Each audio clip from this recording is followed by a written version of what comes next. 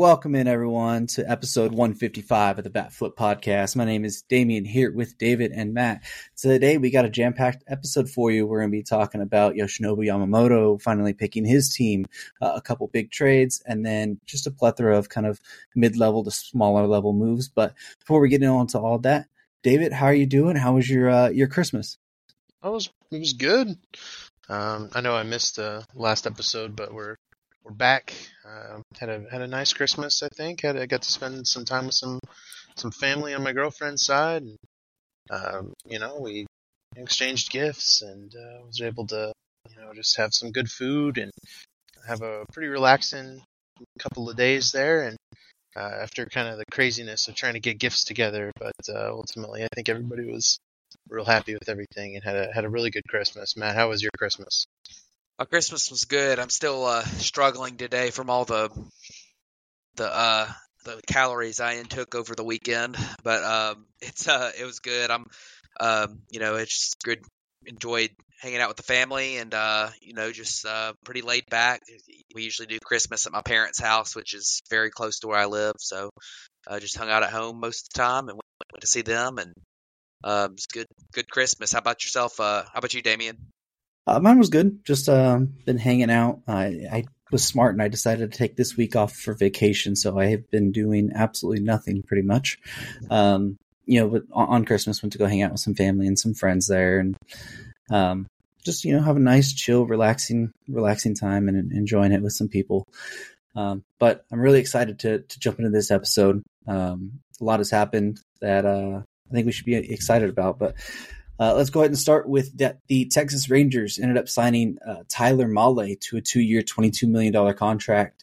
He did have Tommy John surgery this last May, so he's a mid-season kind of comeback player there for a team that's kind of dealing with some injuries there. And David, fill us in on what you think about Mahle and then the other injury that the Rangers are dealing with.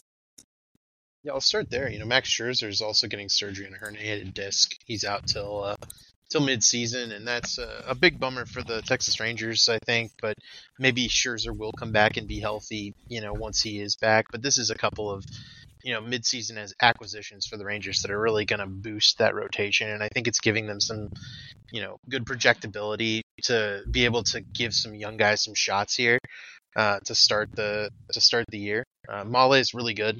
He was a mid-season acquisition a couple years ago by the Twins, and he never really pitched for them. He just got hurt, was not able to stay healthy, but with the Reds he had kind of had a Cy Young caliber season, and I think it was 2021, and he's one of those guys that has been underrated his whole career. And a $22 million deal is, I think, nothing to sneeze at, but he's going to be an interesting little addition, and I think that Rangers pitching staff, which was kind of the weak point for them going into last year, after they got Jordan Montgomery, it felt that it was much stronger in a mid-season acquisition, and they're going to get two pretty sizable mid-season acquisitions, maybe even three if Jacob deGrom can come back. So that Rangers staff, they haven't really spent any money on it yet this offseason other than this signing, but it's going to be really good by the end of the season, I think, as they try to defend the World Series. Yeah, I agree with you, David. I am curious about their strategy of. I like these types of moves in general, where you get a discount on a guy because he's not going to pitch the entire first season, but you like his stuff, you feel like he's going to come back strong, and you get a second year out of him. But I mean, if you look at their rotation right now for the first 3-4 months of the season, you've got Nate Eovaldi, of course, who he's not without his injury concerns. He seems to have a decent amount of missed time every year. Then you got John Gray, Andrew Heaney, Dane Dunning, and Cody Bradford as your rotation. And this is a team that still doesn't have a elite bullpen. And that pitching's just going to struggle. I mean, now mid-season, if you get DeGrom back and you get Scherzer and you get Mahle come back, and then you can add that to Eovaldi, Gray, bump a couple of those other guys to the bullpen, which was something that they did pretty well last year.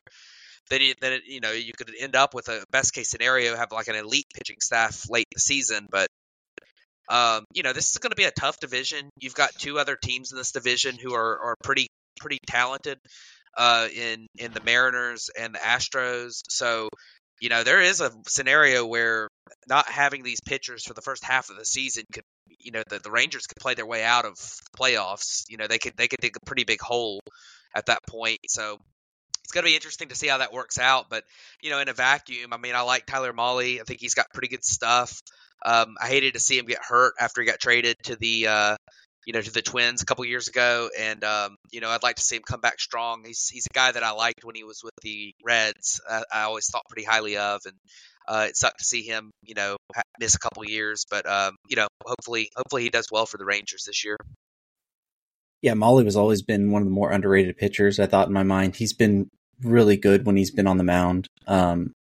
He got bit a lot by the ballpark there in Cincinnati. But if you look at his splits away and his baseball savant page and his underlying metric, he's always outperformed them really well. And going to the Rangers, a team where I think that, obviously we just saw them win the World Series, but a team that is young and it's growing. Mahle will fit right in when he's able to come back there. So, them dealing with all of those injuries, it is kind of a question mark because, I mean, you can never count on injured pitchers coming back. You just never know nowadays, the way that setbacks and things happen. But, nice solid deal for Mahle there, and hopefully he can come back and join that rotation midseason. So let's jump over to the American League Central now, where we had the Tigers sign Jack Flaherty to a 1-year, $14 million contract and Shelby Miller to a 1-year, $3 million deal that has a club option for a second season. Yeah, Jack Flaherty's a guy who had a couple of really good seasons in St. Louis in 2018, 2019, but then he's just kind of not been the same guy since then. He's dealt with a lot of injuries. And then after 2021, where he was still pretty effective, he had 78 innings in 2021, which isn't, he was injured a lot, but he was fairly effective. Had a 3.22 ERA. The peripherals weren't that good, but they were still decent. His walk rate has just skyrocketed since then. Well over 5 walks per 9 in 36 innings in 2022, which, again, injuries. And then this year he was finally, relatively healthy for most of the season. And, the walks were still up. He had pitched to a 4.99 ERA. Now he pitched 144 innings and he got bumped to the bullpen late in the season after being traded from St. Louis to Baltimore. So, not the best season for him. I think the stuff is still somewhat there. His velocity is down a touch, but not a ton. And there's a world where Jack Flaherty finds it again. But, 1-year deal for $14 million. There's not a lot of risk in a 1-year deal. So, and Jack Flaherty's kind of one of those, like, you probably can think of him as kind of a 5-starter at this stage, which I think we've seen about 1 year, 10 to 15 million be kind of the deals for those 5 starters that get short-term contracts. So, I don't hate it. Interesting for the Tigers to be out there spending. I think they, I think this is a more wise investment than kind of the way that they spent a couple years ago. And, kind of bringing in some one year guys who have some upside. And, if they all, do well and everything, then, you might end up hitting on something here because they do have some young talent, in their lineup. But if they don't, they can be trade bait or, there's no risk to these 1-year deals. And the Shelby Miller had a interesting season in 2023 where his ERA was a 1.71, which is incredible, but his peripherals didn't exactly back that up. So definitely nice to see him kind of capitalize on getting, a little bit of a, getting a major league deal again after, dealing with so many injuries and struggles for several years. That which really sucked to see. And then he finally, had a relatively healthy 36 games last year with the Dodgers and pitched fairly well. So good to see him get back. Although I don't really think that adds too much to the Tigers next year. It's just going to be some bullpen depth, but good to see good to see the Tigers out there doing some things. The AL Central is an imminently open division here. This is 4 teams. Sorry, 5 teams that are completely even, I think, going into next season, right? If the Tigers get some kind of breakout from Riley Green or Spencer Torkelson or both, Couple that with maybe some resurgent performance from Javi Baez, and maybe Kerry Carpenter can keep up what he was doing last year. This is a team that could definitely turn some heads and make some midseason acquisitions with a pretty strong prospect pool. But on the op side, right, where if this team underperforms again, signing 1-year contracts is always going to be useful. If Shelby Miller can prove that what he found with the Dodgers was repeatable in another environment like Detroit, then he'll be a very valuable trade piece come July. If Jack Flaherty, Kenta Maeda, and these guys, if they can, go to Detroit, kind of take advantage of that ballpark, use that to suppress their runs. I mean, the Detroit could either have really good team success or could, have some, at least one of these guys break out to where they can get a pretty solid return on them in midseason. So this is ultimately a very big win-win for Detroit, and I think this is a good place for a guy like Jack Flaherty to go try to get back in the groove, with regards to run suppression, because that seems to be his problem right now. Is he needs to, keep the ball in the strike zone, and he can afford a few mistakes in Detroit's ballpark. It won't hurt him quite as bad as when he's having to play in Cincinnati every third game, So I think this is good from them, and we'll see who actually steps up to win the AL Central, because it is wide open. Yeah, the Jack Flaherty deal this year kind of really screams like Michael Lorenzen last year, who did the exact same thing with the Tigers. Went over there, was their all-star representative, had a 3.58 ERA, a 3.86 FIP, and then they flipped him at the deadline to Philadelphia. That just screams like what this is. Go to a good hitter or a pitcher-friendly ballpark, suppress the runs like David was saying, and then, if you're Detroit, if that's going, cool, you just keep him. If not, you get a decent piece at the deadline that people will always look to pick up some pitching. It doesn't matter. And even the same goes for Shelby Miller. I mean, 1 year, $3 million. I mean, if he's good too at the deadline, a team might be willing to pick that up and have that option for the next season as well. I think the buyout is $250K. I think that's why it's 4.25, but I could be wrong there. But for a team, if they're doing a playoff run, you want to pick up Shelby Miller and then buy him out at the end of the year for, 2.5 or, 250K or whatever. Like, that's no big deal either. So, good moves by the Tigers for both of this to maybe capitalize on the division, but they're not overly expensive deals that where if you get into a bad spot, at the deadline, they're easily flippable players.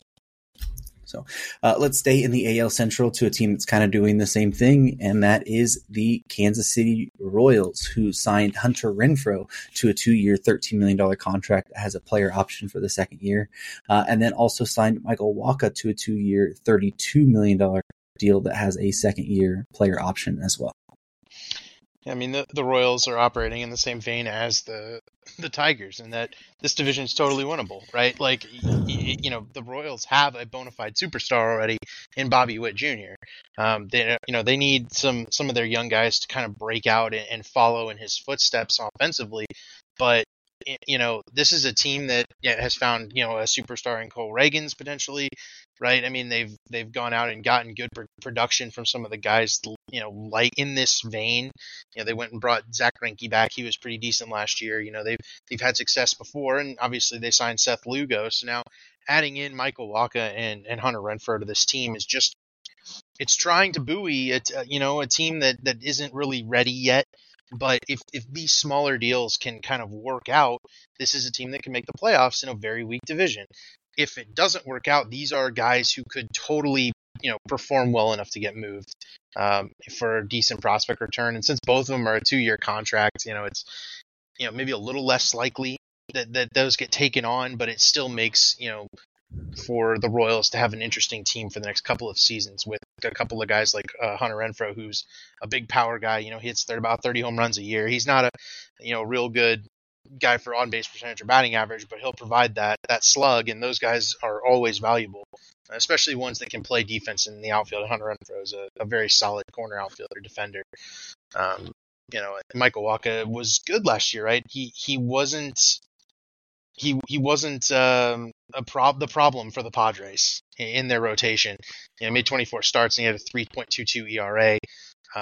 I'm honestly surprised he went here. I kind of thought Wacha's market would be a little bigger than 2 years, $32 million. I thought that was kind of a 3 or 4 year type of deal to be made. He's only reaching age 32 right here, and This is 2 consecutive seasons with an ERA that starts with a 3. So I'm a little surprised Walker didn't get a longer-term deal, but, the Royals are going to get a hold of him, and if he keeps up that 3.3, he's going to be a very valuable starting pitcher in this rotation next year. Yeah, I could go either way on these deals. For one thing, like you said, I think the Royals were probably a little bit better last year than their record ended up being. They dealt with some injuries, and they had, just had some bad luck too. I mean, they're some bad regression too. The fact that their record was like the second worst in baseball behind the A's was not. I think they were probably a 90-loss team on paper, but they just had a bad record in 1-run games and stuff, and were not good. So, but you look at them, and I mean, the division's so bad. I just don't think. I think the difference between the Tigers and the Royals is the Tigers have some form of upside with a couple of their young guys, and they've got young pitchers that have been injured off and on the last couple of years. Like, you got Screwball, Manning, and Casey Mize, who have all been really high-end prospects at times, have shown some ability at the big league level at times, but they've just dealt with a lot of injuries. The Royals don't really have that outside of just, Cole Reagans for half a season, where everyone else in that rotation seems to me to not be great. And then, their lineup's got a lot of holes in it still. I mean, I don't know if this is going to make them, even in that horrible division, they need to do a lot more than this to be able to contend. And, and I would say that, the contracts here, I mean, $16 million a year for the Royals is a pretty big amount because, the fact of the matter is, whether we like it or not, they're going to run a low payroll. I mean, they're not going to spend a lot of money. And, Michael Wacha is a guy who's outperformed his peripherals the last couple of years and go into a situation that maybe not be the best. And then, that second year, if, theoretically, if the Royals maybe in year 2 of these deals could be better, they can build over this year and then, maybe get better that following year. Like, the year 2 is a player option. So if Wacha performs extremely well, then he's gone. And, same thing with for Hunter Renfroe. But if they end up being sunk cost contracts and they're back. Now, Hunter Renfroe's contract's a lot cheaper, and I think he's got a higher floor, as in he's going to play decent defense in the corner, and he's always going to hit for power. So, I mean, I think, 2 years, $13 million. I don't have a problem with that for the Royals, but just, I don't know. I don't love the Wacha deal for them, but it could go either way. I mean, Wacha could do well, and in this division, I guess if everything clicks for the Royals, they could maybe compete this division because the division's so bad. But I just don't understand these fully. It feels like Rockies type moves where they don't really understand where they are in their rebuild. Yeah, so I mean, you were talking about, $16 million for the Royals is a lot. That's the second highest amount on their payroll right now. So Wacha's going to be Salvi, right? Behind Salvi, yeah. They did sign Lugo, which I think he was at $15 million, so he's just right behind that, behind Wacha there. But, I think this is the Renfroe deal. It's somebody that slugs. It's going to a non-competitor, like David was saying. That's easily flippable too. Like, somebody's going to always look for a potential power bat, and Renfroe is an extremely streaky player. So if he's in the middle of one of those streaks, right there near the deadline, a team might be able to pick that up. The Wacha one, he's been really good the last couple of years. Yes, he's outperformed his peripherals. I think going to Kansas City, which is an extremely pitcher-friendly ballpark as well, that might help a little bit more.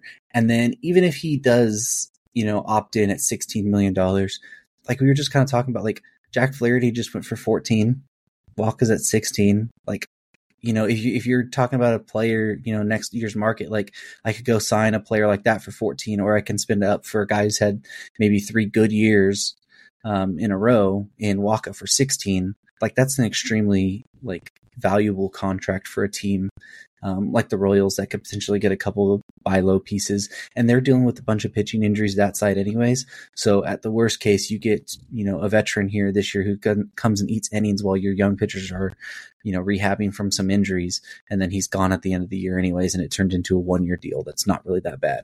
And if he's back, you got a guy you could potentially flip.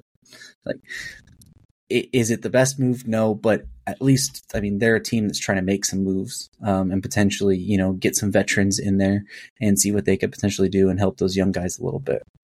Even if these guys don't move the needle for the Royals, it's good to see that, hey, if they work out and if Brady Singer comes back and pitches like he did in 2022 with a 3.2 ERA, maybe the Royals do make moves going back forward, but, if not, it's not the type of move that's going to bury the franchise forever like the Rockies, Right. Signing 10-year deals and stuff. It's very much a short-term game, long-term, no loss.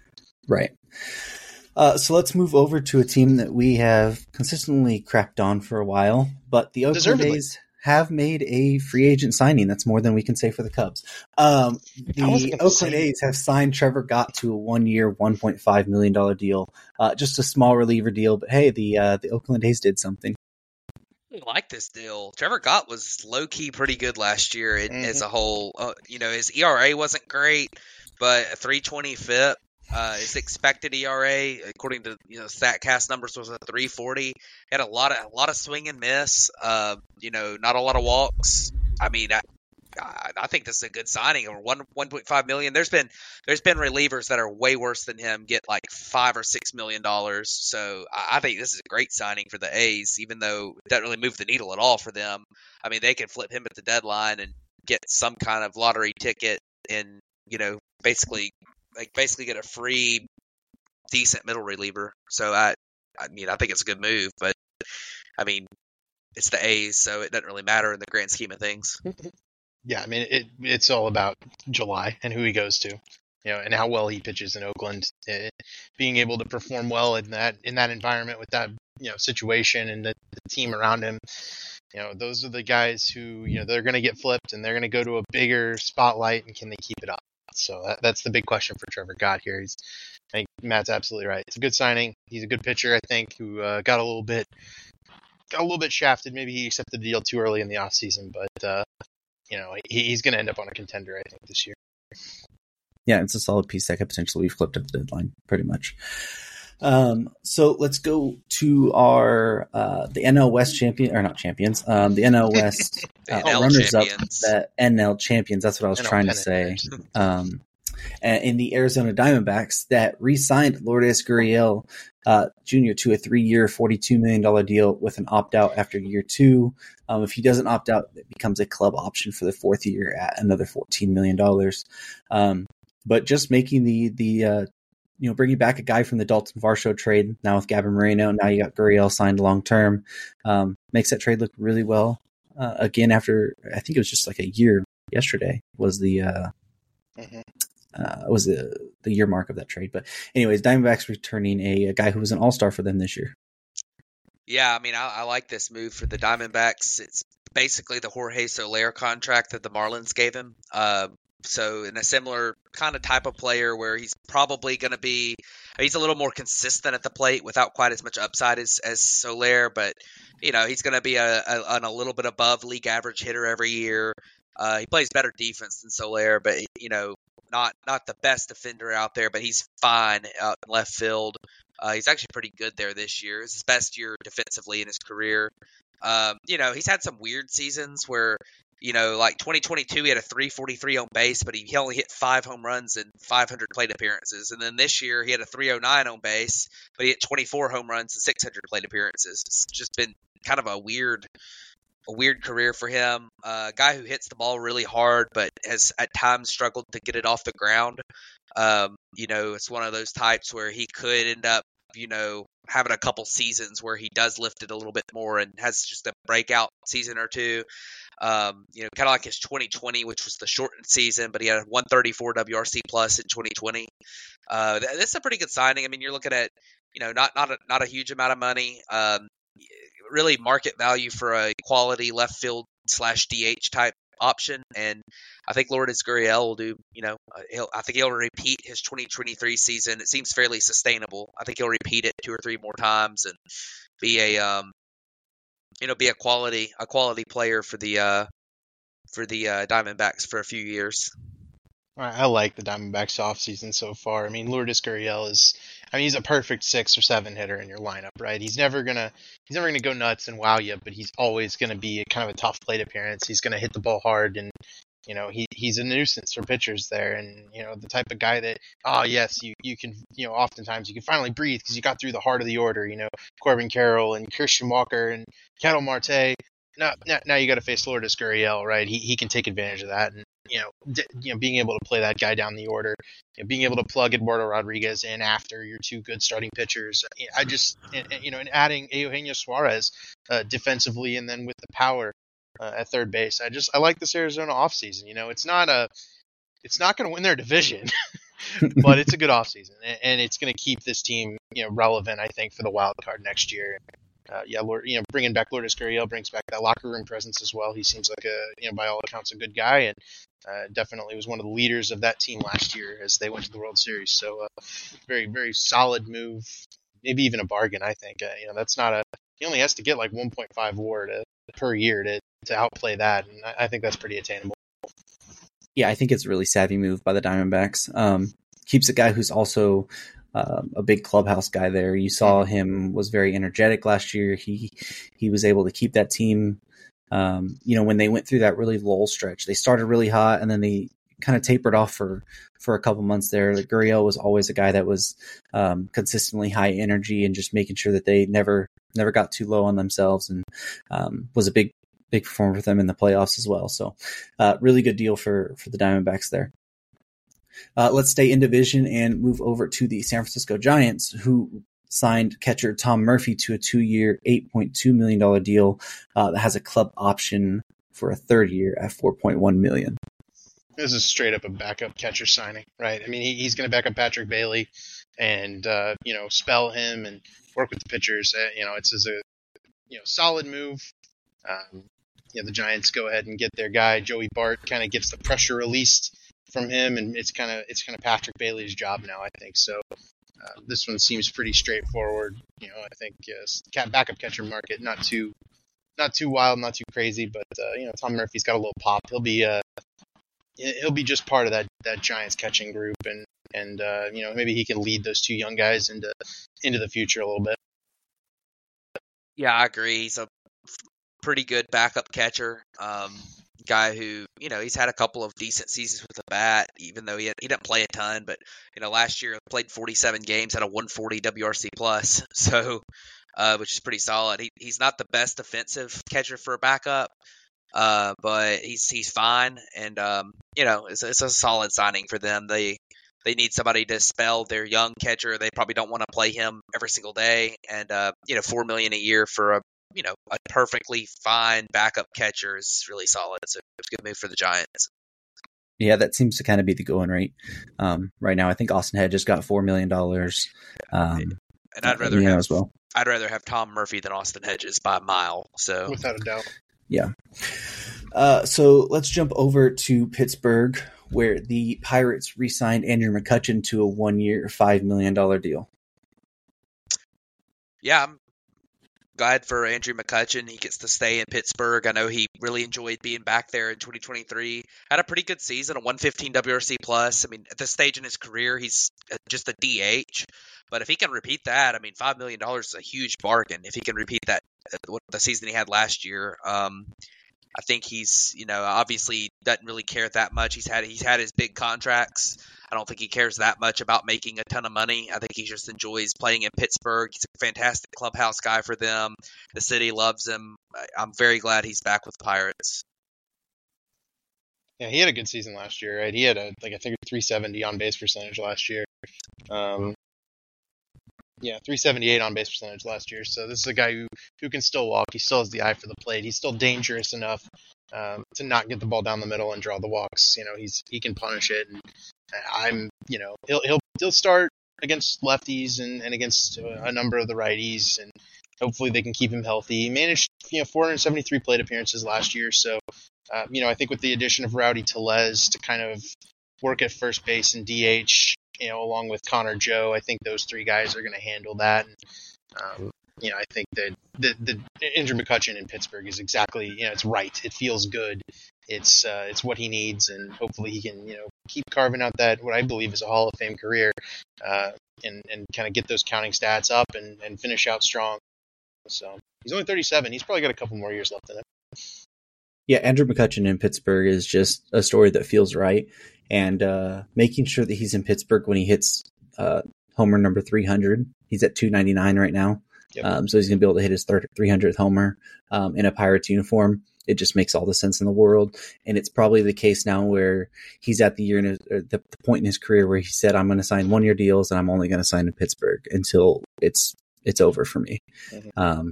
So really glad that Andrew Kutch is back in Pittsburgh, and we'll see what he's able to do and look forward to him hitting number 300.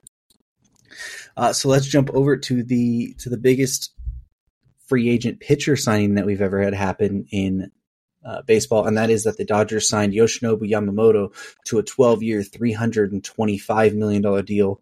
It does have player options after year 6 and year 8. And they gave it deals slightly backloaded, so those years he'd be walking away from a little bit more money. But worth noting, too, that the Dodgers paid a $50.6 million posting fee to the Works Buffaloes that is not included in the $325 million. Yeah, I mean, I guess I can start. I mean, I thought that Yoshinobu Yamamoto would get about $200 million, maybe a little bit more because of his age. He's had a fantastic career in Japan. He's won their version of the Cy Young Award twice, but 3 times. Or 3 times. But MVP last year too. Yeah, I mean he's a fantastic pitcher. He's a fantastic pitcher in Japan. One of their best pitchers they've ever had, and he's going to come over, and we've seen some really, really successful pitchers come over from Japan. You look at Yu Darvish. I mean, think of the Dodgers. You think of Hideo Nomo, Ohtani, even though he was kind of more of a prospect type guy when he came over because he was so young. But Yamamoto's only 25. I think there's a tiny bit of there was a little bit of concern about his size. He's only like 5'8", 5'9", 5'10", 170. Yeah, he's not real big, so there's a little bit of concern about him. He throws really hard, so how durable he's going to be. He's been extremely durable in Japan, but I mean, I think there's a chance that this could work out great. I mean, he could end up being like, the next,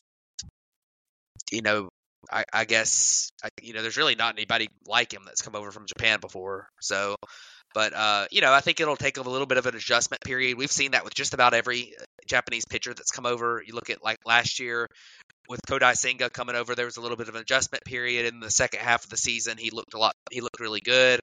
I think that Yamamoto could have a similar type of adjustment period, like he did, just because, the ball's different and, it's just the speed of the game. The hitters you're facing are different. Even though the Japanese league is extremely good, you are going to be facing better competition, obviously, in the big leagues. So it's going to be very interesting to see how this works out. I mean, it is pretty wild that the Dodgers just paid a pitcher who's never thrown in Major League Baseball the biggest free agent contract a pitcher's ever gotten.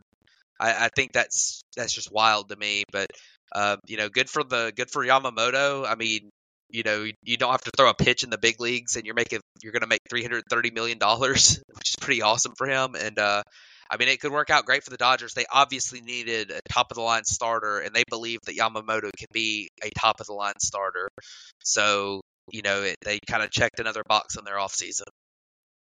I mean, Matt said it right. It's absolutely bonkers to pay a guy who's never thrown a major league pitch the most money of any pitcher of ever, right? But this situation is completely different, I think, even than we were expecting, right? Because the Dodgers were not the only team to offer Yamamoto $325 million. Not only that, the Dodgers were not the only team to offer him at least $300 million, right? We know both New York teams offered him $300 million. We know the Mets offered him $325 million, and he chose to go play with Ohtani in Los Angeles and with the Dodgers. The deal includes opt-outs where he could go get another contract around or bigger than this size if he performs well. And that's at like age 31. I think it's a very normal time to opt out for this type of player. This is just a crazy deal, but it's a crazy deal that makes a lot of sense. And, I think a lot of the risk gets taken out when you factor in that the upside is all there for a starting pitcher, and he's 25 years old, and the Dodgers have him for at least 6 years. It's a more of a backloaded contract anyway, so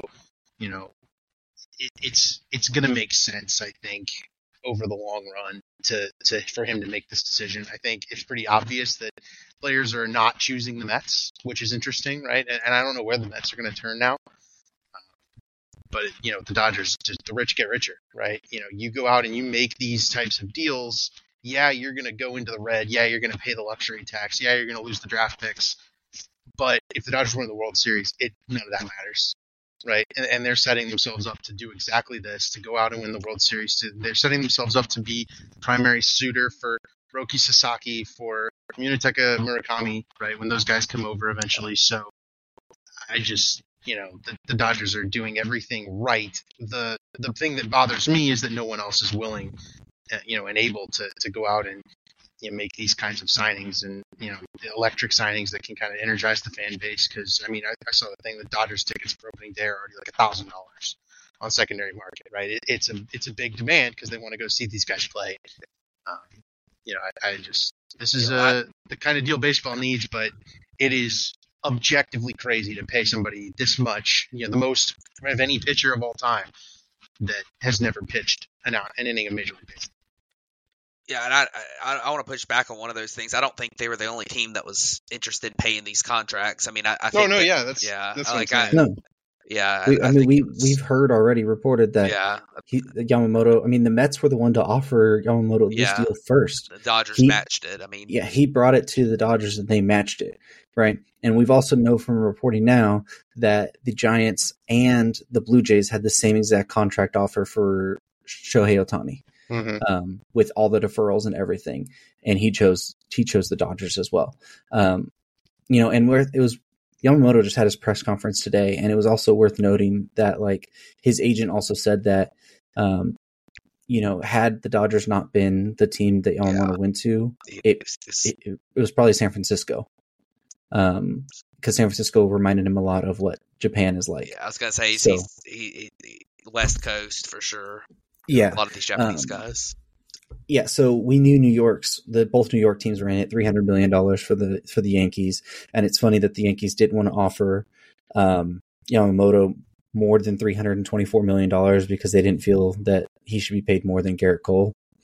So there's that, and then the Mets had offered, like we said, they were the first one to offer this deal here, but it seemed like Yamamoto just wanted to be with Ohtani, and he wanted to be in LA, because even he said during the conference that even if Ohtani wasn't here, he was most likely going to end up a Dodger. He just wanted to come to Los Angeles, and it's basically the same thing. Ohtani wanted to be a Dodger as well. Now LA is really cornering the market on Japan. They're trying to become the strongest team market in Japan there, take over all the fan base there. And like David said, they've set themselves up for Roki Sasaki, Munetaka Murakami, and any other Japanese player that wants to come over to the major leagues. You're going to have the option to come to the Dodgers, so it's going to be interesting to see how it works out, because like Matt mentioned, he is a smaller framed guy. He does throw the ball a little different. He uses his whole body to throw the ball rather than his elbow. He does some quirky, warm up things. Like he doesn't play long toss. He throws a javelin instead. He does some other things, so it's going to be interesting to see how he translates over, and then with the small frame, how he's able to hold up, for the long term here. But it's kind of a no lose situation for the Dodgers here, because they paid also a $50 million signing bonus, so the actually yearly cash going to Yamamoto on a back-loaded deal, it's really not that much.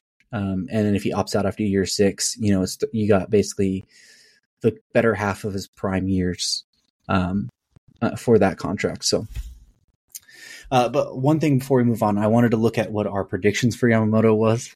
Matt, you did guess the Dodgers. You guessed at 9 for 200. David guessed the Red Sox for 10 at 210, and then I guessed the Giants at 10 for 225. So we were all at least $100 million off on this one, and short on years. So there is that. But Let's jump over to the next signing that we had, which is also another Japanese player coming to the West Coast, and that is Padres signing left-handed pitcher Yuki Matsui to a 5-year, $28 million deal. There's a player option after year 4 and year 5, but the 2028 year can become a club option for $7 million if Matsui has a elbow injury during the length of the contract. Yeah, I don't know how I feel about this one. The Padres obviously have targeted their bullpen this offseason. A lot of the Soto trade was guys that are going to help their bullpen. And then this signing here. I mean, I feel like if you're a team that has a huge payroll crunch, like the Padres have shown that they do with trading their best player because they couldn't afford him, that reinvesting that money in an unproven Japanese guy who, it's not a lot of money, but still, it could be, there's a chance that it's a $6 million sunk cost for the next 5 years. So he could be good, but I don't think that the reports on him were that he's a surefire, like really good MLB pitcher. I think the reports on him were that he had some potential to be a nice setup guy from the left side, but that he was kind of a question mark a little bit. So I guess they feel like if he pitches to his potential, that maybe they can get a bargain on that. But still, if you're the Padres, it feels like you would want to sign, more. I feel like signing relievers to 5-year contracts is probably not what I would do this offseason with their payroll crunch. But I guess, after the Soto trade, maybe they do have a little bit of money to spend because of saving the $30 million there, and they decided on this guy. So we'll see what happens. I might be totally wrong on him, but I don't fully understand it. Player, but I agree that the reasoning for the Padres being the team to take this risk is the wrong reasoning. That's a team that needs stability, that's a team that needs projectability, and that's a team that needs cost control. And this guy is kind of none of those things, right? I mean, he's kind of expensive given the potential level of wildness and effectiveness that comes with, volatility of relief pitching in Major League Baseball. And then, on top of that, this is a team with roster crunch and a big time, they have big time needs in the starting rotation. And, it's like you could have taken this, with a $28 million, you could have maybe tacked 5 or 6 onto it and just gotten Michael Wacha back. That seems like it might have been a better use of your money, but overall, I don't know that I dislike Yuki Matsui at all. I don't think he's a bad option, right? This is just kind of the Josh Hader replacement, right? A lefty, fireball lefty for the late innings, but this is one of them AJ Preller moves that doesn't really make any sense because they need starting pitching, I think, more than they need bullpen. I think if I had to pick between Yuki Matsui and Enyel De Los Santos for who's going to have the better season, I think I'm picking Enyel De Los Santos, but that's because he's pitched in the major leagues, and I kind of had him as one of my guys that would be a sleeper for next year and be really good, and surprisingly, and Yuki Matsui, and who knows, right? So, and he's getting a lot more than Enyel De Los Santos. Yeah, see, I'm on the other side of this. I actually like this deal for the Padres quite a bit. Matsui is he's a late inning left-handed reliever for $5.6 million that is really, really tough on lefties. Has a nasty cutter and slider. He's a lot more affordable than a guy like Josh Hader is, and you're not going to find a guy that has the potential upside that he's going to potentially be able to have in the back end of the bullpen for $5.6 million, and be at what 20? I think he's 27 right now. Going to be 28 probably by the time opening day is. I think you need controllable pitchers. Controllable lefties are always a good thing. You're always looking for left-handed pitchers in general.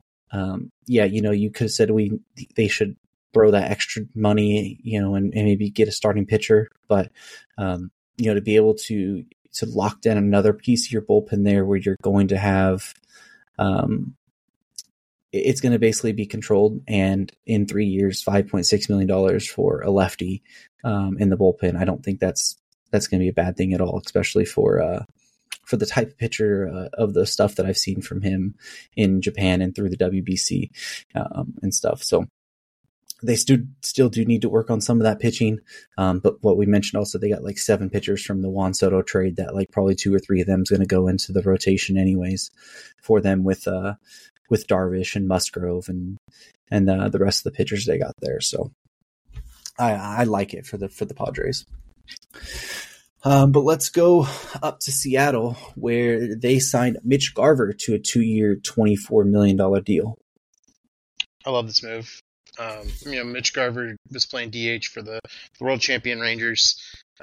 He can still catch a little bit, right? And I think that's the key is, we talked about Tom Murphy earlier, kind of exiting Seattle. Will Mitch Garver enter Seattle? He's, I don't think, going to be the primary catcher. I think he'll probably primarily DH with Cal Raleigh catching, and Sebi Zavala backing up. But as a guy who can moonlight in as the third catcher and give rest to your primary catchers, with a guy who hits the ball as hard as Mitch Garver does, who torches lefties as well as Mitch Garver does, he becomes a really, really valuable offensive piece. And he might also be able to spend some time at first base, but luckily the Mariners have Ty France there. He fits in really nicely at DH for them, and he's a better fit because he makes more contact than Teoscar Hernandez does. I just, this is a slam dunk move. This is even less than I thought Mitch Garver was going to get. Thought for sure he was getting at least a third year. And 12 to 15 was where I had him. So I was figuring, 3 for 45 was kind of what I was expecting for him to get, because I figured, this is a guy who hits the ball really hard coming off a 370 OBP type of season. He gets hurt a decent amount, which is the rub, but if he's just DHing, you might be okay. And yeah, he gets 2 for 24 from the Mariners, and they look like geniuses after moving on from Suarez and Teoscar. They get a guy who's kind of inarguably better at the DH spot than both of those guys would be. Yeah, I'm mostly in agreement with you. I think it's a good signing for the Rangers. Not the Rangers, from the Rangers by the Mariners. He's had some really good seasons. He's got a career 123 WRC plus as a guy who he can play catcher. He can catch some. He's not the best back there, but if you need him to, he can come in and be that backup catcher. Definitely an offense first guy, but you got Cal Raleigh there, so it's not that big of a deal. You can have games where you want to give Cal Raleigh some time off, but maybe like if you're up in the 8th inning, you can throw Cal Raleigh back there type thing, and let Garver just DH or go out of the game or something. But as you mentioned, I think the big knock on him is even though he has typically been a DH for a lot of his career, injuries. He's his career high in games played is 103 back in 2018. He only played 87 games this year. Now that was a really good 87 games. He had a 138 WRC plus, but it was still 87 games. Year before in 2022, he only played 54 games. 2021, 68 games.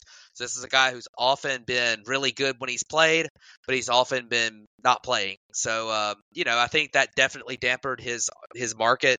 If you can get a season where he DHs primarily and he plays 140 games and he catches some, then, you might be looking at a huge bargain with that 2-year, $24 million deal. But I think you just, the player, his market was just not quite the same because you just don't think you can rely on him to be out there all the time.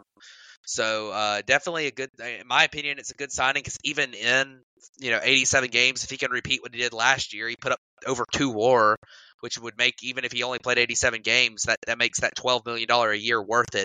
At over 2 WAR. So hopefully he's able to stay healthier than that and make this a real bargain. But even if he doesn't play, especially stay healthy all year, he's still going to be a solid pickup for that price. Yeah, I feel like you could do a lot worse at DH for more money than Mitch Garver. He's a consistent hitter that, like you said, once he's healthy, if he's able to stay healthy, he fits this team perfectly. He'll be able to catch some there, even maybe moonlight some at first base. And we might even, who knows? Like, they do have Ty France there, but now they have the hole open at third base with trading Eugenio Suarez.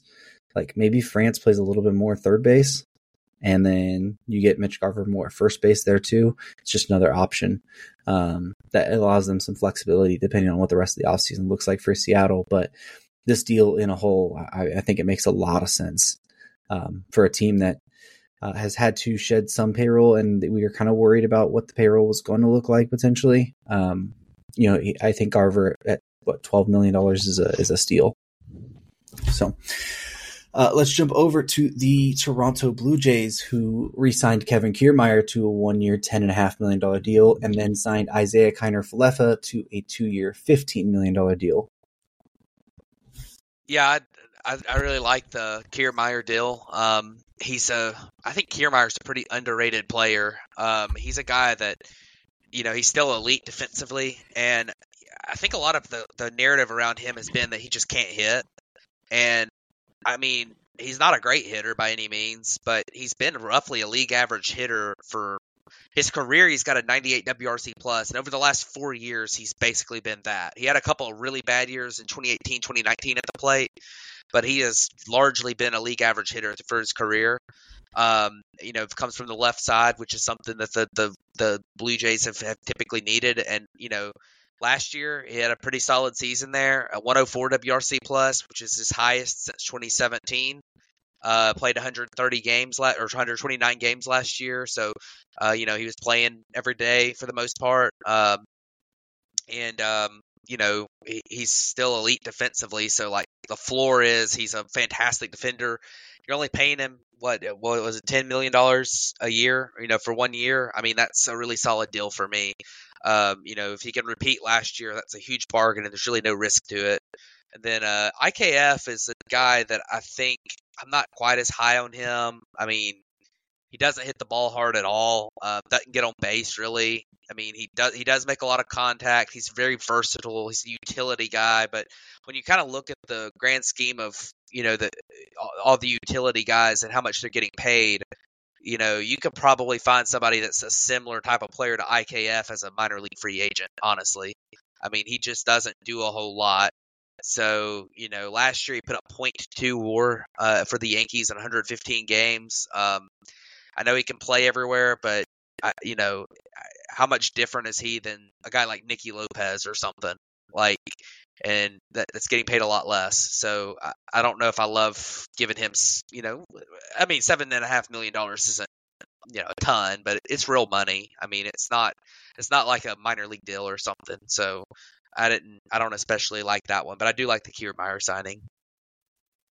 My best guess is that I guess they're kind of for Lefa is Davis Schneider insurance if Schneider struggles, right? Like I'm just not entirely sure what that one's all about. $8 million on for 2 years too on a guy. This feels a lot like what happened with the Cubs last year with Trey Mancini, right? You try to get a guy off a struggly season, try to get something back what he was before, but that seems to kind of be gone, and a 2-year deal winds up hurting you more than you would otherwise think for someone who's at least productive when he plays defense. But I don't know, kind of Falefa doesn't make sense. I echo you on that, and I also echo you on Kiermaier. I think he's going to be a rock solid center fielder for the Blue Jays once again.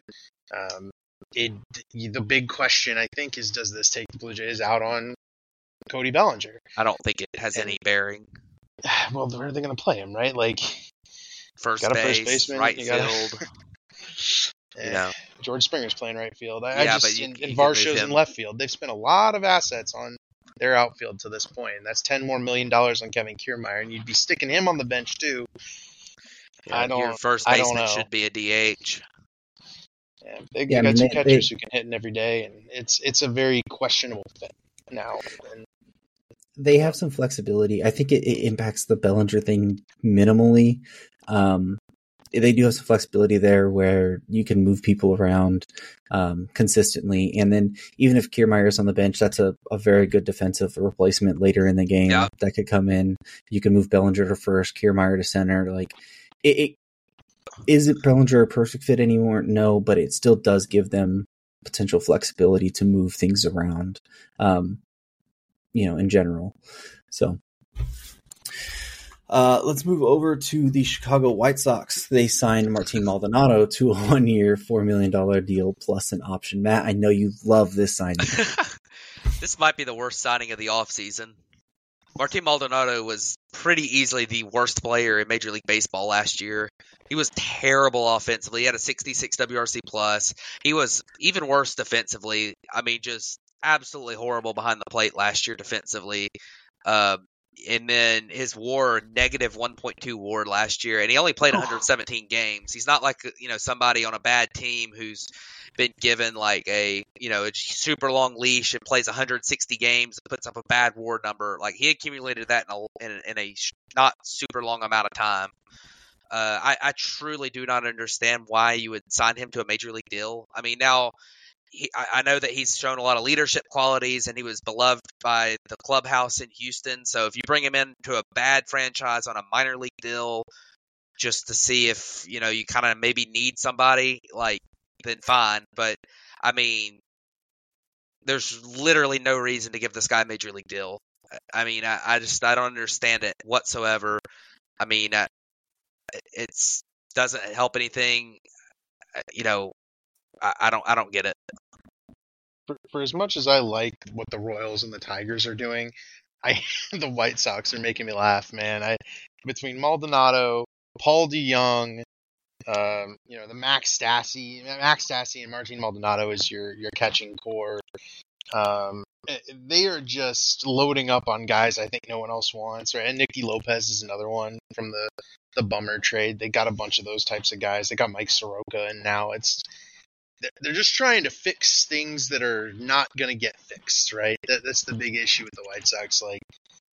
Paul DeJong's just really not the type of player anymore that can handle a starting shortstop job, but he's got one, right? It's kind of the same thing with Yohan Moncada too, right? Where this is a guy who's kind of been broken for a while, and I don't trust the White Sox to handle these types of things at all.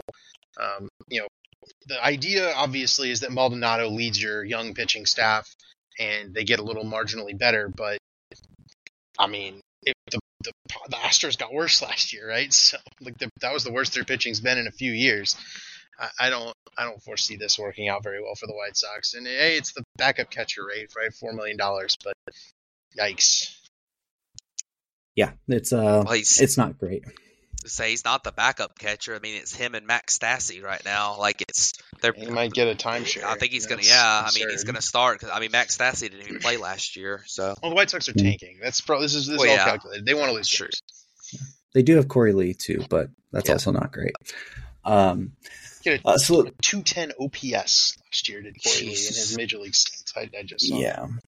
I'm surprised he had 15 homers. He hit 191. I wouldn't be surprised if all 15 of his hits were homers or something like that. But that was all for the free agent signings. So let's jump over to the trades that we've had happen. And the big one also involved the Dodgers getting Tyler Glasnow and Manuel Margot from the Rays for Ryan Pepiot and Johnny DeLuca. Tyler Glasnow, as part of the trade, then signed a 4-year, $110 million extension, where the last year of the deal is a club option at $30 million. If it's declined, it becomes a $20 million player option. This is a slam dunk trade, right? And I think the extension is. Let's take them apart one by one. The trade is an absolute slam dunk. The Dodgers take on Margot's contracts to lessen the prospect return. Pepiot and DeLuca, Damian and I spent a good deal of time talking about that return because it was kind of the rumored return until it got finalized because they were waiting for Glasnow to accept the extension. It's a lot, but it's not as much as it could have been. It is where I land. The Rays definitely could have been charging more for Tyler Glasnow here, and the fact that he does sign the extension makes this a much more palatable deal. Where you lose Pepiot, who's got, I think, 4 more years of control, but you're getting 5 years of control of Tyler Glasnow, and the Dodgers have a very deep pitching group, and they only give up one member of that depth, so they effectively replace Pepiot with Glasnow in their rotation. Margot is a sunk net cost. You'd probably rather have DeLuca next year anyway, but it's like, you're the Dodgers, who cares, right? Like, the rest of your lineup is a Death Star. Margot will hide. He might even be good because of this. You'll be fine. So the trade is a slam dunk. The extension looks expensive, but it's the Dodgers. Who cares? Two, like, if Tyler Glasnow is healthy, he's the Cy Young favorite. Like, trading for him was always the right move for the signer of Shohei Ohtani, because Glasnow was on a 1-year deal. He was very expensive this season, and if you let him walk, Ohtani just fits into your rotation. Well, if you can convince Tyler Glasnow to stick around and pitch with Shohei Ohtani, which clearly they do, there's no question here, right? This was the obvious best move, and yeah, I mean, this is just, once again, I said it before, rich get richer, Dodgers did Tyler Glasnow, and this was the logical next step for the team that signed Shohei Ohtani. So looking forward to seeing Glasnow and Yamamoto pitch in the playoffs for the Dodgers. That'll be fun, as long as Glasnow's not hurt, obviously. But that's the only rub for Glasnow is the injury history. Everything else is just excellent. Yeah, and I mean, this trade was really weird for me, because I think if you look at the trade in a vacuum, Tyler Glasnow and Manuel Margot for Ryan Pepiot and Johnny DeLuca, I think the Dodgers definitely win that trade. Like, I'm not a huge believer in Ryan Pepiot, and Johnny DeLuca is a fine, fourth outfielder prospect type, but I'm not a huge believer in him as like some kind of, huge everyday player. And it's just 1 year of Tyler Glasnow, but I think it was a pretty fair value for the Dodgers and getting a guy like him. So the only pushback I'll have on the Dodgers side of that is that I think the Dodgers really need stability in their rotation as much as anything else. And what they brought in this offseason, their rotation right now, you're looking at Walker Buehler coming off of second Tommy John surgery, hadn't pitched in a year and a half. You're looking at Tyler Glasnow, whose career high in innings pitched is 120, and you're looking at Bobby Miller, who is I think is a pretty good. Will probably eat a pretty decent amount of innings, even though he's young. You don't really know for sure, but he seems like a guy that doesn't have a huge injury concern. But then you look at Yamamoto as a kind of an unknown. So you think he's going to be really good, but we've talked about the frame and the durability question with him. So that's the only thing about the Tyler Glasnow part of this. Like that, I think that maybe like a Dylan Cease, who is a pretty good innings eater, might have made a little more sense for the Dodgers. But I think that with this trade on the table, I think it was fantastic value for the Dodgers. So I think I would make this trade if I was them. It's just kind of weird for me with another guy that's kind of, often injured in their rotation. But then, the extension part of it for him, we were talking the other day, I said it's just like the Zach Wheeler contract that he got from Philly. You're looking at a guy it's real similar kind of their history. Zach Wheeler was a guy with this elite caliber stuff, really good peripherals, been injured a lot. He kind of came on that last year, looked like he might play the part, and then the Phillies signed him to the deal that they gave him, which was real similar to this contract, and it's worked out great for them. It looks like a real similar type of contract to what Tyler Glasnow got. 4 to 5 years. You get that. Roughly $25 million a year, and you're getting a guy that has that type of talent that could be like a Cy Young caliber pitcher if he stays healthy. So it's going to be very interesting to me to see if he stays healthy, and if he does, this is a fantastic trade for the Dodgers. But that's really just the big question mark for me is, it's another guy that is, often injured that they've got in their rotation. So definitely think it could work out like amazingly for the Dodgers, but this is also a little bit of a risky trade here. Yeah, so going into the offseason, and I think I've had conversations in our chat about the Glasnow potential trade before it ever happened, and I was on the side of, hey, I would rather have a Dylan Cease, I would rather have somebody who has more control than 1 year, and less injury risk to them. And then the Glasnow deal happened and the extension, and the actual trade for it, if you would say that Johnny DeLuca and Manuel Margot are even players, but Margot is $10 million and DeLuca is league minimum, you'd rather have DeLuca. This was the Rays shedding the salary on that side. Pepiot doesn't have as much upside, has been injured himself. So you look at it and you're saying, well, you'd rather take Glasnow on that side of that anyways, including long-term, if with the extension. It's basically the same amount of time for each one. So as far as the Glasnow injury stuff is concerned, his high in the majors is 120. He has thrown, I think, over 150 one time, which was 2017, I want to say, when he was with Pittsburgh.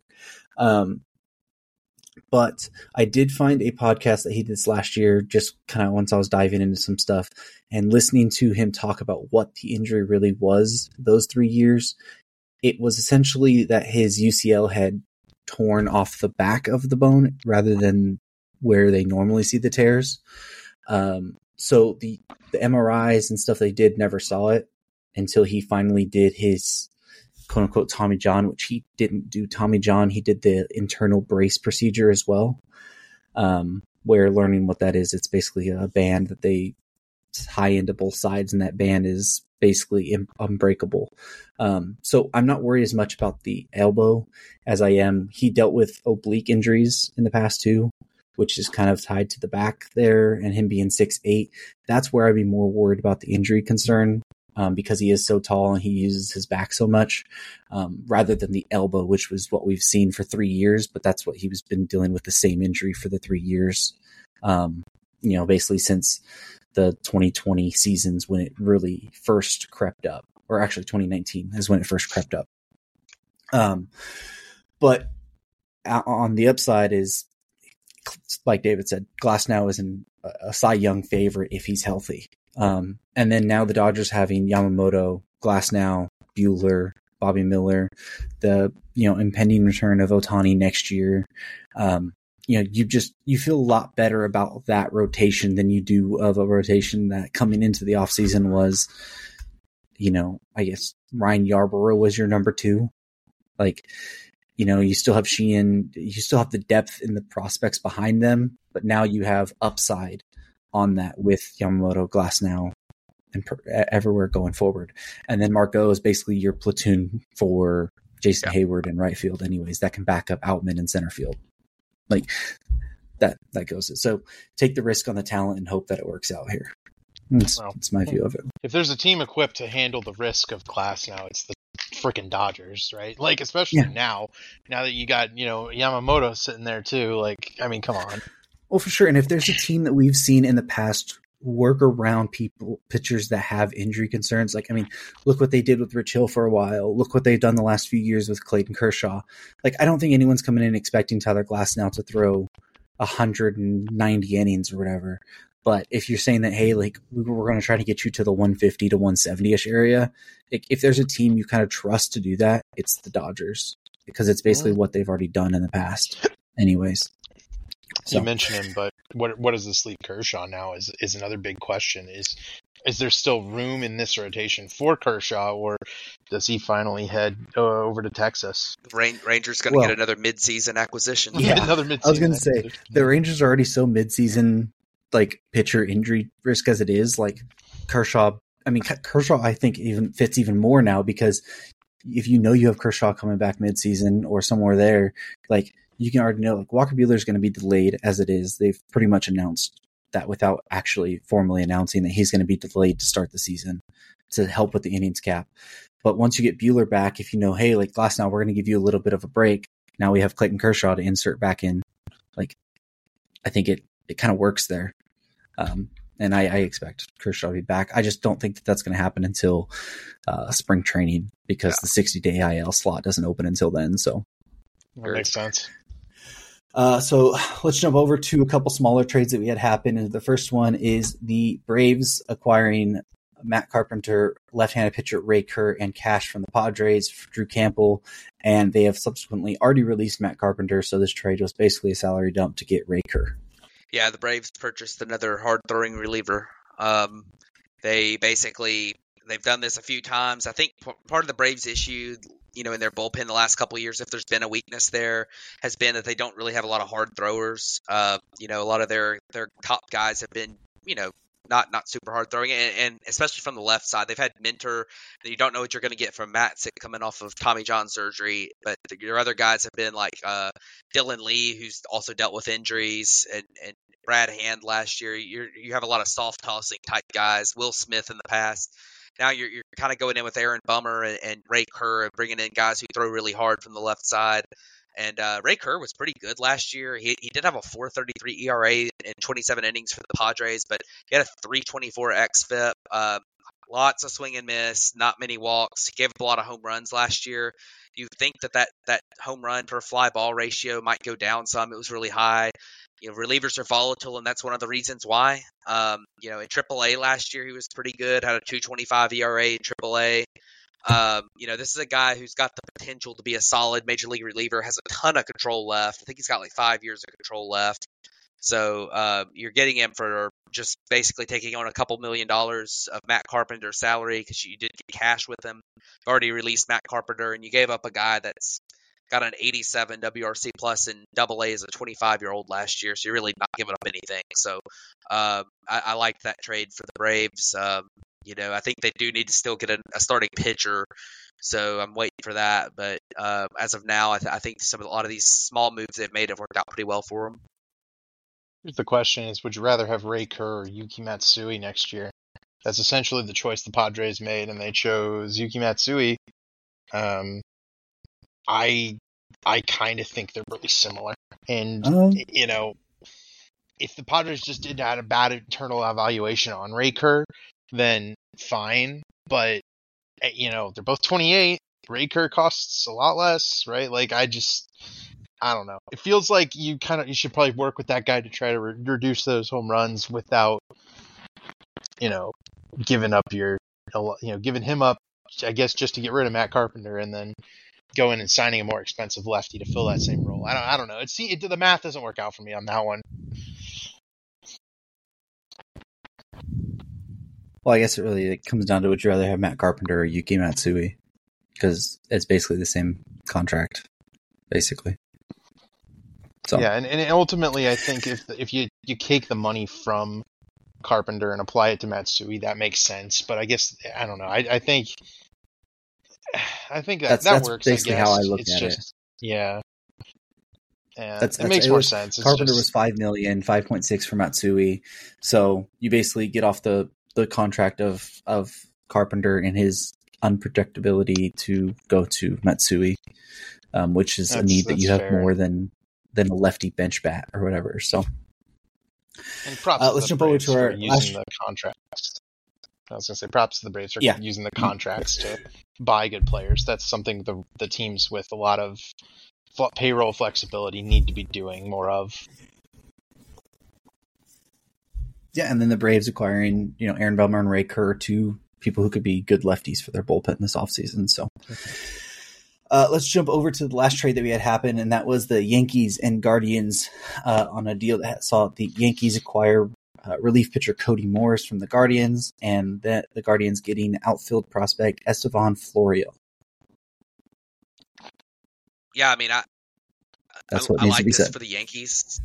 Yeah, I mean, I like this for the Yankees. I mean, Florial was blocked completely by their new outfield, and he's not very good anyways. He did have a 130 WRC plus in AAA last year, but, he's a 25-year-old. He's been at the big leagues in parts of 4 different seasons and hasn't hit at all in the big leagues. So I'm not huge on his potential either. I guess he could be kind of a fourth outfielder, but, they got a guy who was at one time pitching really well for the Guardians. He had a bad 2023, but before that, he had really skyrocketed through their system, looked really good. So, you kind of get a guy that maybe has some potential, throws pretty hard, and is had some history of success in the minors for a guy who's not going to have any role in your roster. So, I think it's a good trade for the Yankees. Yeah, I mean, adding bullpen help is always crucial for these teams, and if there's a team that needs outfield more than they need pitching help, it's the Guardians. So, very logical trade. I don't know that I think I'm with Matt. I think I like it more for the Yankees. I think you'd rather have a hard-throwing bullpen righty than a kind of a career AAA guy like Florial seems to be. But he'll get a chance to start for Cleveland, and he'll get a chance to show that he can do this. And will he get a chance as an everyday player? Because I don't know that he will play over Quan or Miles Straw or whoever. I'm assuming in right field they'll play somebody more with a little bit more pop. So I don't know. I mean, Maybe he's I mean, just a bench guy for him. But that, or he could be a potential platoon for Miles Straw. That's possible. Yeah, they could also try to move off of Miles Straw here. That's true as well. Yeah, there's options there. I think you just kind of the talent of Florial, you kind of take the bet on what if you could potentially get a change of scenery guy there. And Morris was a guy who probably just didn't factor into their bullpen, that the Yankees are just kind of trying to strengthen their bullpen a little bit. So, and move off a guy that they weren't going to be able to use, especially now with their outfield, with all the moves they've made this year anyways. So let's jump over to, we had MLB announce some more rule changes this offseason. Oh, I'm sorry, Rob Manfred, you clown. Let's go. So let's look at the changes that they made. They did a pitch clock adjustment. Last year was the first year we saw the pitch clock. It was 20 seconds. Well, they've moved that down to 18 seconds. Took 2 seconds off with runners on base. Mound visits, they've reduced them from 5 per game to 4 per game. The runner's lane to first base has now been widened into the infield grass area. So that old play where we see a player bunt and then run on the infield grass, the ball get thrown at them and then question if they were in the line or not. Clearly they weren't. And then they said they were safe. Now they'll basically be there anyways. And then a pitcher warming up who is sent out to warm up before an inning must face at least one batter. Not that this was ever an issue. You have the 3 batter minimum anyways. I'm guessing this is just trying to circumvent a team from saying their bullpen arm wasn't ready, send the pitcher out to their starting pitcher out to warm up, and then basically subsequently go out there and just pull him from the game to allow the reliever to get more warm up pitches. Not that was ever an issue anyways. But with that all being said, let's go ahead and start with David. What do you think of the new rule changes and the fact that we made a pitch clock adjustment after 1 year for the games being 7 minutes longer from April to September? I hate that, right? It's not that I dislike the changing of the pitch clock. I thought the difference was a little wide between runners on base and runners not on base. I think this is a change that you could have done, but I wanted a bigger sample size of pitch clock games with the players getting used to the pitch clock as we used it last year, because I thought the pitch clock was a really good change. I thought it definitely improved the pace of the games. It did what it was supposed to do, and baseball games are going to take longer in September anyway, because the bad teams are going to throw more pitchers, and there's going to be more bullpen, movement in the middle of the games, and then there's going to be more urgency, so managers are going to make more pitching changes late in the season anyway, because those games are the games that are affecting the playoff race. Like it's very logical that those games are going to take longer, so trying to fix that with this little patchwork seems foolish. But this isn't a terrible, like the pitch clock one's not terrible. Mound visits, I don't see why we needed to make any adjustments on that. What are we? I oftentimes see like only 1 or 2 mound visits used anyway. So just leaving the limit up doesn't, changing the limit doesn't change the amount of mound visits that are taken in a game, right? They're still going to use 1 to 2, maybe 3. Like, I don't know. It seems like we're trying to solve issues that aren't there. And then the runner's lane, that just is finally making it legal to do what they were calling legal anyway, where the guy's running on the first base side, gets hit by the ball, like it's fine. Like at that point, I'm just, they weren't calling it right before, now it'll be right. It's amending it, whatever. The pitcher warm-up thing shouldn't be a big deal. I thought it was, because I thought if you pulled up a guy in the bullpen, then they had to come in, that would have been really bad. This is a non-issue. The pitch clock thing is the biggest thing here. It's just, I wish we had more time with the original rules, because I wanted to see how those worked. And if next year you start at the ending year, game times, and then go up, 7 more minutes, okay, then you have some justification to reduce the on-base pitch clock, but I don't see it. I think the times will be back to normal, and then they'll rise a little bit as the season goes on, and that's just how it'll be. So, just to be clear on the pitcher warming up thing, basically that's if a pitcher pitched the previous inning and comes back out, like they're going to pitch the next inning, they can't pull them. Okay, that's what I'm assuming, because what would it matter? Like because it says a pitcher who is sent out, so it's obviously not a pitcher from the bullpen. And even if it was a pitcher from like the bullpen or whatever, we have a 3 batter minimum. Yeah. So it doesn't matter anyways. I think all it's trying to do is circumvent people potentially saying their reliever wasn't ready, right? And to send their pitcher that did the last inning out. and then let him throw like 2 or 3 pitches, or even the full time, go to the batter gets announced, and then you basically go and call a reliever. Yeah, so that rule makes sense to me then. Yeah. If it was a pitcher warming up in the bullpen has to go pitch an inning, that would have been the dumbest rule I'd ever heard. But that's the rule, because it just wasn't a problem. Yeah, well, Right. I will say that it doesn't happen very often. But when a pitcher, when the manager comes out of the bullpen or comes out of the dugout after the guy's already warmed up for the inning and then makes a pitching change, that's one of the most frustrating things to watch in baseball. Like, how often does it happen? It doesn't happen very often. So the rule's really it's going to be a non-issue. But yeah, did we make a rule for something that happens less than 10 times per year for every? Combined for every team. Yeah, but I mean, it's like it doesn't. Like seriously, making a big deal out of it isn't anything. But like it's not. I don't mind the rule in itself. But the pitch clock reduction. I mean, I don't know how much different the 20 seconds to 18 seconds is going to be. You're looking at when they changed the biggest part of the pitch clock change with the time of game was without runners on base, because there was pitchers that were taking 22, 23, 24 seconds between pitches without runners on base, and they have to throw in 15. But the difference between 20 and 18 seconds isn't going to be very much. I mean, most pitchers are throwing at 17 seconds anyways. But I mean, like David said, I mean, I don't understand why we really needed to change this. I mean, pitchers got used to 20 seconds, so I feel like it probably should have stayed at 20 seconds. You're asking pitchers not only to adjust every single year for no reason. I don't like that a lot. But I don't think it's really good. I don't think when you watch games you're going to notice it that much. The mound visit thing. I mean, I don't understand why we're limiting from 5 to 4 on mound visits.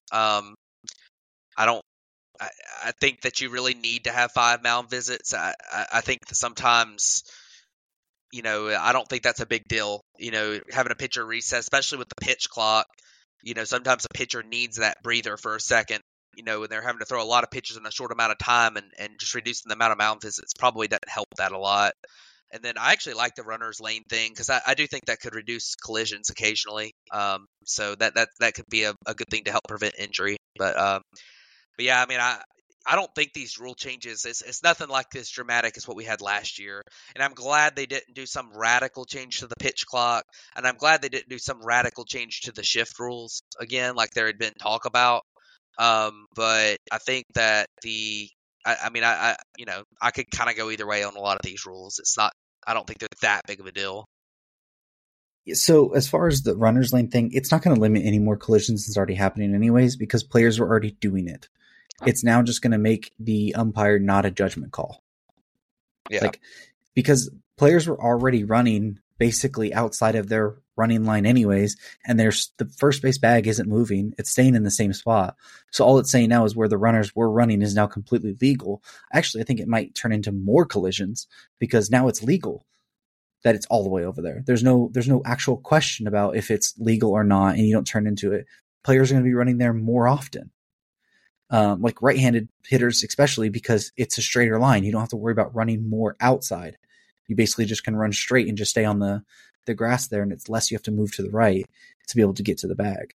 Like, I think that the pitch clock thing in general, I wasn't a fan of it initially coming in.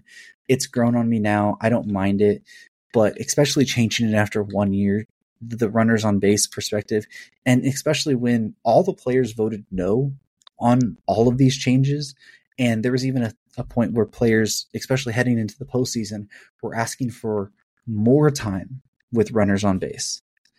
Like hitters and pitchers were both asking for more time with it. And now you just brought that down anyways. Like it's extremely stupid. It's extremely out of touch with the game. Game times were already down to 2 hours and 39 minutes this year. Like, what do you really think that you're going to take out of this? Like with the 2 seconds per pitch clock thing, the reducing one mound visit when most teams weren't even using all their mound visits anyways. This isn't anything that's going to help speed up the game dramatically anyways. Like, what do we think we're going to shave off another 2 or 3 minutes potentially. If that. I mean, if that, like it makes no sense. It's just completely out of touch. And it's just Rob Manfred trying to wield his power to make more changes into the game that nobody wanted. And make his impact felt more. That's literally all this is to me. So anyways, that's going to wrap it up for what we have to talk about for this episode. But to announce kind of what we're looking at moving forward, we have been recording on Tuesday nights. I think we're going to plan to start jumping to Monday nights starting January 8th. So after the new year, we will start recording on Monday nights. Hall of Fame voting is announced on the 23rd, so expect an episode probably on that day about the Hall of Fame and what our ballots and stuff would have looked like. But other than that, we'll be on Mondays moving forward. So anything you guys want to hit on or wrap up before we end the show? I'm very angry about some of the Hall of Fame ballots that are leaving off Andrew Jones, and I saw a couple that left off Adrian Beltre, and it's like, man, what are we doing? Did you guys see the one? I don't know if I sent it or not. My favorite ballot this year was the guy who voted for, I think it was Todd Helton and one other guy, and then was like, well, see, I see all you people are angry, but players can get voted on for more later years. And the guy's like, well, I wonder what your rationale for Gary Sheffield is. And he was just like, well, I can always vote for Sheffield next year. Oh my God. Not saying that Sheffield's in his last year of his thing. God. And that's a Hall of Fame voter who also said that, well, I used to believe in voting for 10 people, but now I only vote for 2 per year, and I can always vote for them later, including Gary Sheffield. The one that just got me was the Alex Rodriguez and Manny Ramirez ballot. Those are the only two. That's the one that got me. That one, yeah. Yeah, that's just... I'm looking forward to being able to unleash the wrath for a while. I have more to say about that than closing statement. Yeah. Yep. So, anyways, thank you guys for tuning into this episode of the Batflip Podcast, and we'll catch you guys back here on January 8th.